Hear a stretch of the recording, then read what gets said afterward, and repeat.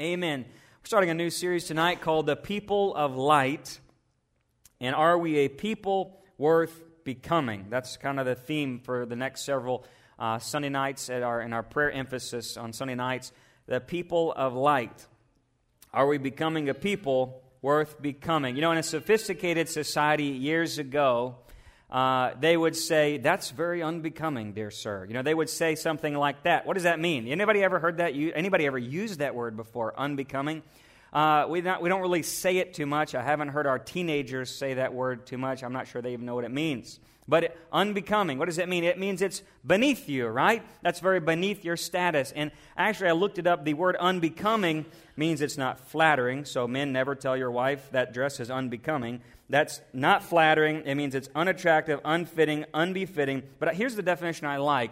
It means not according with the standard appropriate to one's position. It's not appropriate to the standard of your position. And I want to talk over these next several weeks about what's not appropriate according to our position in Jesus Christ. Because we know as believers, our position is in the light, and our standard is Christ. And 1 Thessalonians 5:5 says, "For you are all children or sons of light, children or sons of the day. We are not of the night, nor of the darkness." So we have a standard and we have a position. All right, our position is the light and our standard is Christ. That's the measure. And so when we come to Christ, that position has changed. And so tonight we're going to talk about are we becoming or are we unbecoming? All right, are we becoming or are we unbecoming? I think about John 9:5 when Jesus says he was in the world, he was the light of the world. But then before leaving, he comes to the church and he says, "But now you are the light of the world. You're not a people who should be hidden, and that you should let your light shine before all men. You do those good works that men may glorify your Father in heaven." Matthew 5:14. And so now the Holy Spirit is the one who helps us shine like Jesus, right? The Holy Spirit, the fruitfulness of the Holy Spirit is infused in the new Christian life, the born-again life, the living in the Spirit kind of life. And through the infusion and the filling and the refilling of the Holy Spirit, even the pruning, there is this fruitfulness that abounds. And Galatians tells us through Paul, that those things that come out of us are going to be like love and joy and peace and patience and kindness and goodness and gentleness and faithfulness and self-control and the like, right? And I don't think that was a full-on list. I think he was just giving us some examples. But he's basically saying this: if you're in Christ, you should shine like Christ. And if you're in Christ, you should act like Christ. If you're in Christ, you should look like Christ, and so on.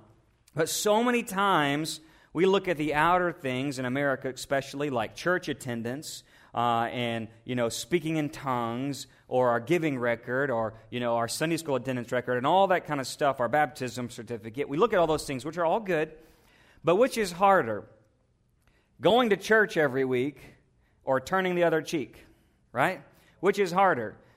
Going to church every week or being patient with those ignorant people in your life? Come on. Now you can loosen up, all right? It's Sunday night, right? It's true, right? It's so hard to keep your tongue when somebody's just acting foolish, all right, in your life. And I think the biggest challenge of the Christian life is demonstrating the character of Christ. That's my opinion. I grew up in a Pentecostal background, a Spirit-filled background, and let me tell you, I believe in the baptism of the Holy Spirit. I believe in the infilling of the Spirit. I believe in the gifts and the manifestations of the Spirit. And oftentimes, that's where we stay.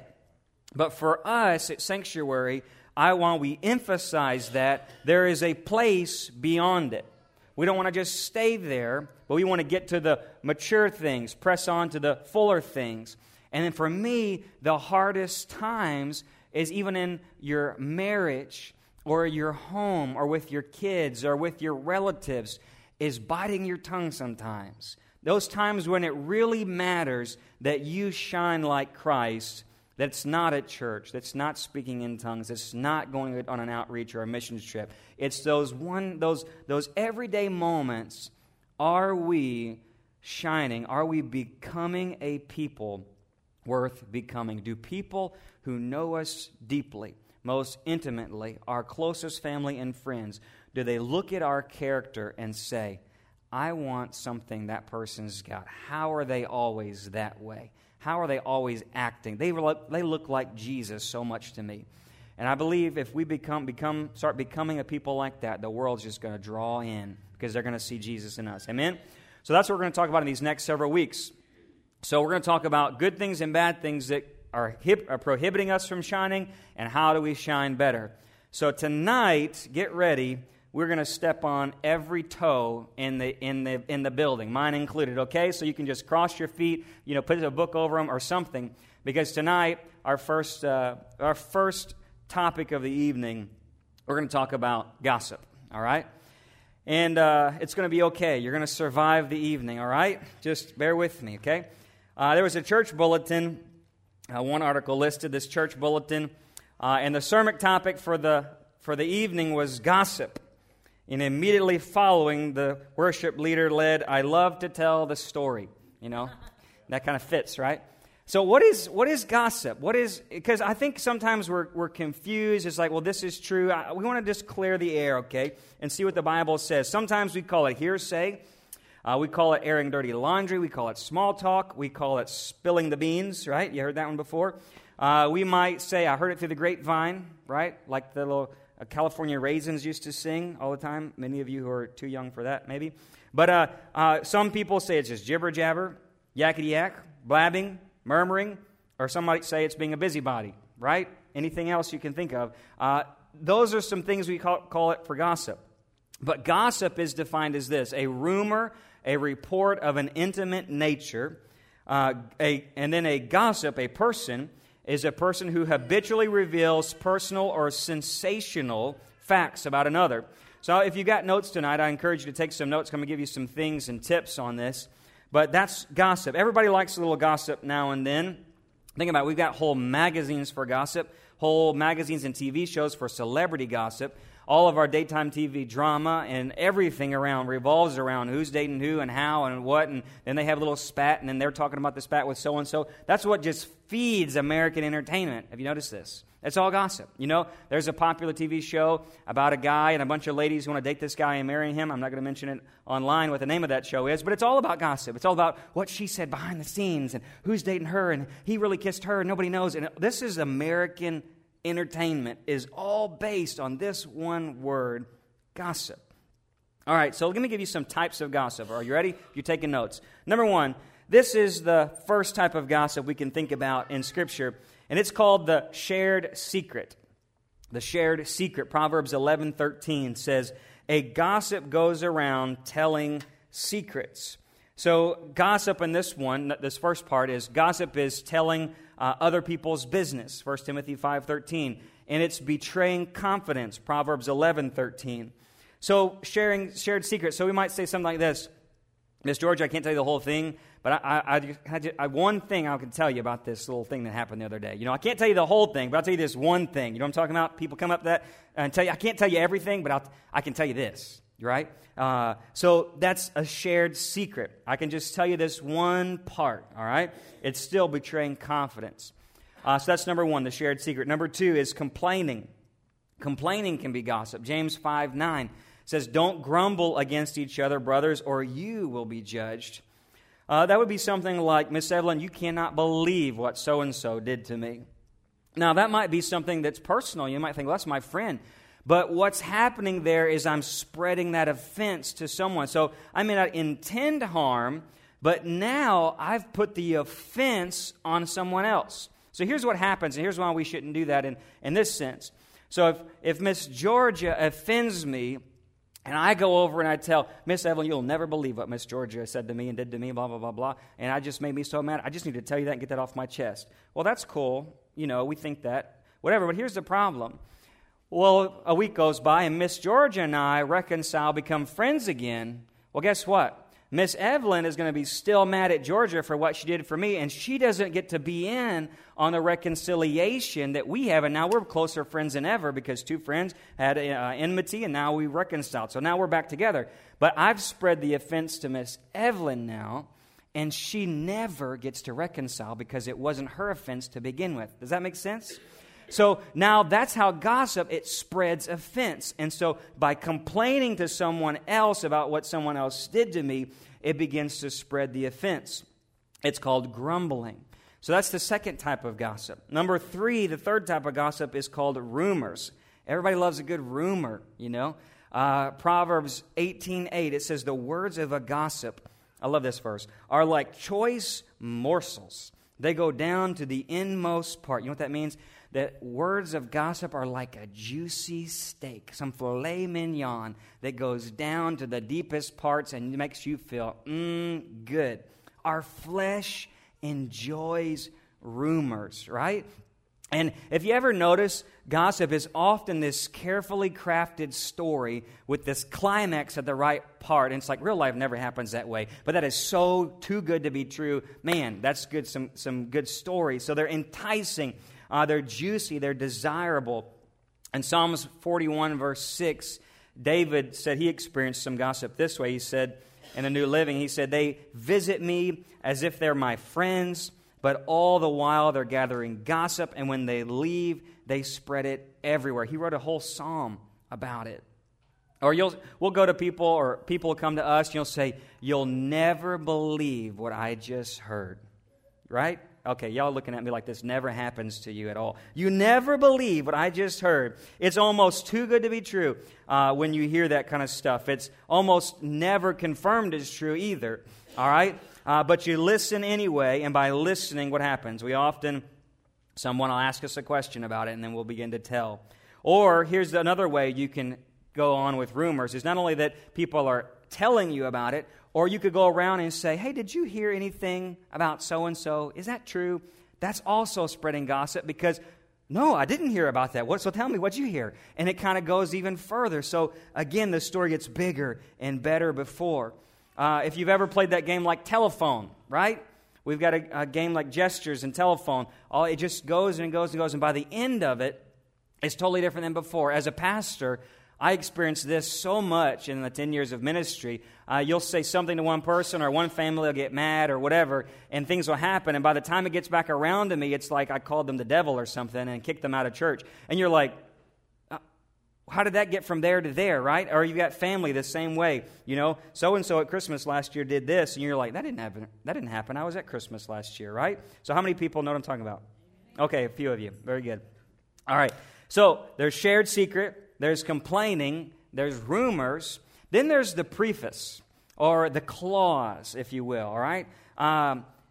For instance, one sign read this, he said, it isn't the people who tell all they know that cause most of the trouble.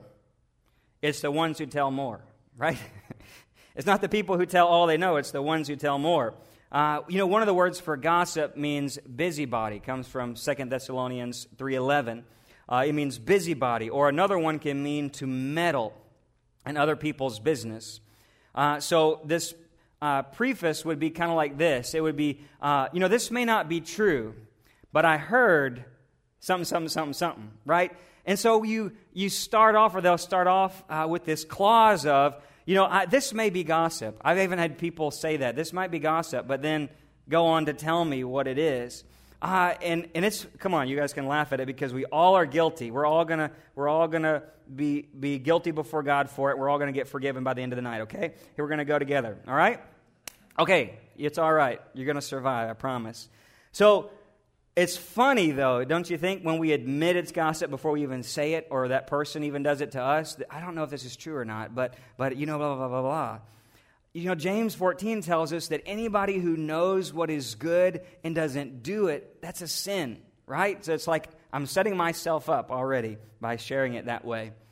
And the next one is innuendos, all right? Innuendos. So another word for gossip can be whisperer, all right? Whisperer, Romans 1:30. It's like giving those subtle insinuations that can mislead something in somebody else, okay? I'm kind of setting it up, and then it might move on from there. I didn't gossip, but it might get the ball rolling. Or like, for instance, have you ever wondered why he always goes out of town on Fridays when his wife is gone and nobody... Isn't that kind of weird? But I'm not gossiping because I don't know anything, but have you ever thought about that such and such is always blah, blah, blah, blah, blah, blah? That's innuendos. That's called gossip, all right? It's not true. You don't know it's true. There's no factual information about it. But it starts the questioning of maybe and what if, okay? That's called an innuendo. And 2 Timothy 2:16 says this way. It says, avoid worthless and foolish talk that only leads to more godless behavior, all right? There's nothing profitable in innuendos and whispering, all right? And the last one and the worst one is this. It's called slander. You know this word. Proverbs 26:20 says, quarrels disappear when gossip stops. If you've ever had a lot of quarreling in your family or extended family, it's likely that there's some slandering of gossip going on. And slander is more than complaining, of what we said a while ago. Slander, another word for slander is backbiting or defamation. But in the Bible, it's often translated too as malicious gossip.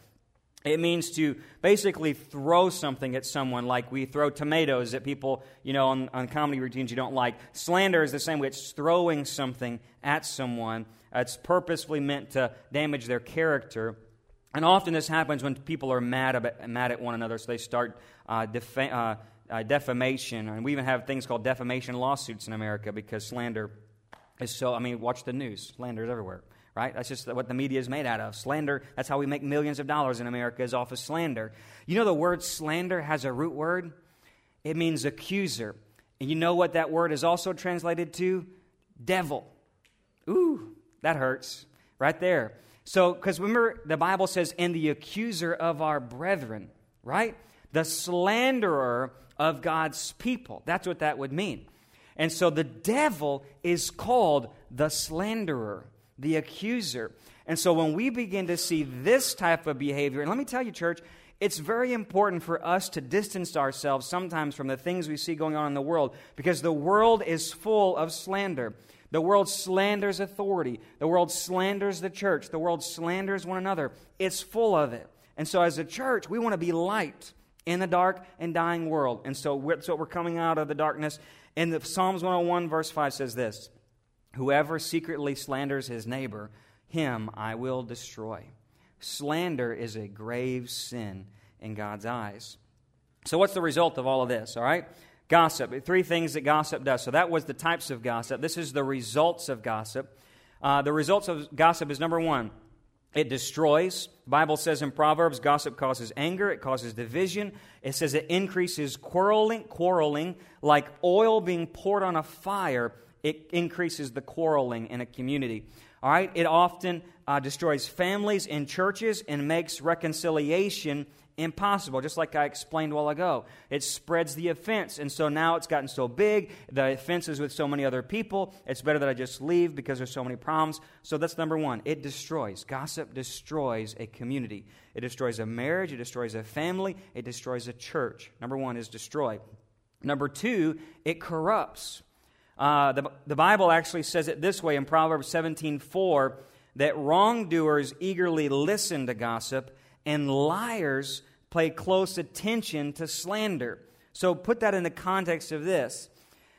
Gossip not only attracts wrongdoing and wrongdoers and liars, it says that a person who is a gossip, who has that habitual sin of gossiping. Now, we all may gossip, we all experience gossip, we all hear gossip, but there's sometimes we have a tendency, if that's our weak area, we have a tendency sometimes to gossip. It means that you will probably attract liars and slanderers around you, wrongdoers around you. But not only that, if there's good people around you, often if we're not going to be the light that we're supposed to be, we begin to transform that person or corrupt that person.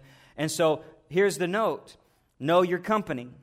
Be a friend of sinners without being a sinner, right? We want to be a light in the darkness, but we got to remember we're the ones shining, not them on us, right? So it can corrupt you. Number 3, it can disqualify you. Proverbs 25:10 says, you will permanently lose your reputation through gossip. You can permanently lose your reputation in your community through gossip. Paul even warned Titus and Timothy. He says, don't elect anyone who's a deacon or a deaconess. Some might say that it was a deacon and his wife. Don't elect who is a deacon or a deaconess or a wife of a deacon that has a problem with gossip. Why? Because he knew what it would do in the leadership of the church. So even a spouse who has a spouse who gossips says that you'll get disqualified because of it. And Paul would tell Timothy, he says, hey, and even so in your community, there may be young people who are not married, specifically young widows who had lost their husbands in the war and now didn't have anything to do, and they were becoming busybodies, going from house to house, spreading idle talk, he says. And he says that kind of behavior, if you find a person who is doing that kind of behavior, he says that's going to disqualify them from receiving the church's financial assistance. Woo. Because it's destroying the community of faith. All right? And so Paul took a pretty hard stand on it. All right? So he says they encourage that person to be busy about the Lord's work instead of being busy about gossip. So God looks at gossip and he says, it destroys your family, your community. It corrupts one another. It disqualifies you for service in the Lord's house. And so he's looking for people who's going to serve his interests. And think about it this way. People are not going to ask you to pray for their sensitive needs. They're not going to ask you to serve on a leadership position. And the world is not going to come to you and say, hey, can you help me through this personal, really secret, horrible issue in my life, if they know you're going to spread it to all your coworkers or even your whole church, right? The world wants a person they can trust, and they have to see that in us and the way we act on a daily basis, right? So that's the results of gossip. So now what do we do, all right? That's what gossip is. That's the results of it. What do we do with it? What do we do with it? What happens if I hear it? Or maybe I realize maybe I do have a problem with it, and it's okay. We're going to get honest with God tonight. How do I stop it? I'll give you 7 really quick things. It's kind of a teaching tonight. 7 very quick things that we should do as people of light to respond to gossip. The opposite of gossip is truth, or a truth talker, or a truth people of truth. So the first thing is, number 1, see gossip as a sin. The Bible tells us that death and life are in the power of the tongue, so it's a sin. Gossip's a sin. We don't have to talk about that long. 2, ask the Spirit for help. You can't stop it on your own. James 3:8 tells us that the tongue, while we can tame all the animals in the world, the tongue is the most unruly of all creatures. It's the worst of it, right? And we can't handle it. And so what does that mean? So I ask the Spirit for help. So I see it as a sin, number 1. Number 2, I ask the Spirit for help, realizing that I can't tame my tongue. And number 3, I begin, like Paul says in Romans 6:13, he says, I'm going to present my whole body as an instrument of God to do what is right for His glory. My life has been an instrument of evil before, but now I'm giving myself completely to God. So number 3, I'm presenting my tongue, my body to God. And number 4 is this, probably one of the more important ones, is live on purpose. The root, Paul said, of gossip was often not having anything to do. Now, we are so we think, the busiest people in the world, but yet gossip still abounds. So we're apparently not busy enough with God's things, right? And so Paul would say these people began to babble. One of the words for gossip was babbling. It was called empty or pointless talk that often was not completely factual, and it comes with too much free time, Paul argued in 1 Timothy 5. So the opposite, if you don't want to have room in your life for gossip, the point is stay busy doing the Lord's work, or stay busy talking the Lord's talk. For instance, you think about you ever seen or heard of this, that monks, back in the medieval times, even some today, Christian monks would fast speech. You ever heard this before? They would go off in a monastery, and there's some monasteries around the world where there is no talking allowed. I know some people that would literally die because they would not be able to handle it. They would just, on the middle of dinner, they'd just explode and just start talking all kinds of stuff, right? Because they just couldn't handle being quiet for weeks on end, right? Just not able to say nothing, all right? But here's the deal. Sometimes it's okay to be quiet. It's okay not to have an opinion. It's okay not to say anything back. And so the idea of that was to ensure that everything that monk said was in control by the Spirit. And everything that they said had value. There's loose talk is just talking. It's like we call it motor mouthing in America, right? Just da-da-da-da-da-da-da-da-da-da, right? And we often say stuff before we think about what we say. But the Bible paints a different picture for the people of light. In Colossians 3:1, it talks about that we've been raised to new life, so we set our sights on the realities of heaven. We are thinking about heavenly things, not of things of the earth. So, ask myself, what am I often talking about, and why am I often saying it? Now, it's fun to talk about the weather and fishing and hunting and meat, like we often talk about in our men's ministry, right? It's cool to talk about random things of the world. But for a Christian, as a person of light, and when the world looks at us, do we talk about uplifting things? Do they hear us at work complaining about the Republicans or the Democrats or our family or our friends or our husband or our wife or our kids or so-and-so at work who's a coworker? Or do they hear us talking about, man, God is so good. You won't believe what He's done in my life. See the difference? They're looking for light in this world, and our job is to give it to them. So here's the question. Ask yourself, am I talking on purpose? Can Jesus fit into this conversation? So if this is a conversation that's kind of negative, the Lord really early on in my Christian walk convicted me strongly of negativity and sarcasm. And that's one of the things I get convicted about, just being around people who are sarcastic. I feel that conviction come over me because I know that was my problem. That was one of the things I had a problem with. And so I want to ask myself, is this uplifting? If the person who we're talking about right now was in this room, would I still be okay with it? And one, can I interject Jesus into this conversation at any moment and still feel okay? Right? So again, end on a positive note even. All right, so that's number 4, live on purpose, talk on purpose. Number 5 is keep confidence. Proverbs 11:13 says, a gossip goes around telling secrets, but those who are trustworthy can keep confidence. So if I hear gossip, guess what? If I hear rumors, if I hear chatter, if I hear yakety-yak, whatever, if I hear it, you know what it's going to do? Let it end with me. Okay, you heard it. Let it die. Let it stop right there. It doesn't have to go beyond me. If it's in an argument, if I hear about an argument, what do? I say, well, you really need to go talk to the person you have a problem with, because I don't need to hear that. It had nothing to do with me. Go talk. And I do that sometimes in my office. Somebody will come, you really need to go talk to this person. That's between you and them. So we point people back to the source. And we can practice little by little. If we have a problem with it, I challenge you to practice not telling things, even random things, little things that really have no bearing at all. But sometimes we have this problem that we have to tell everything, all right?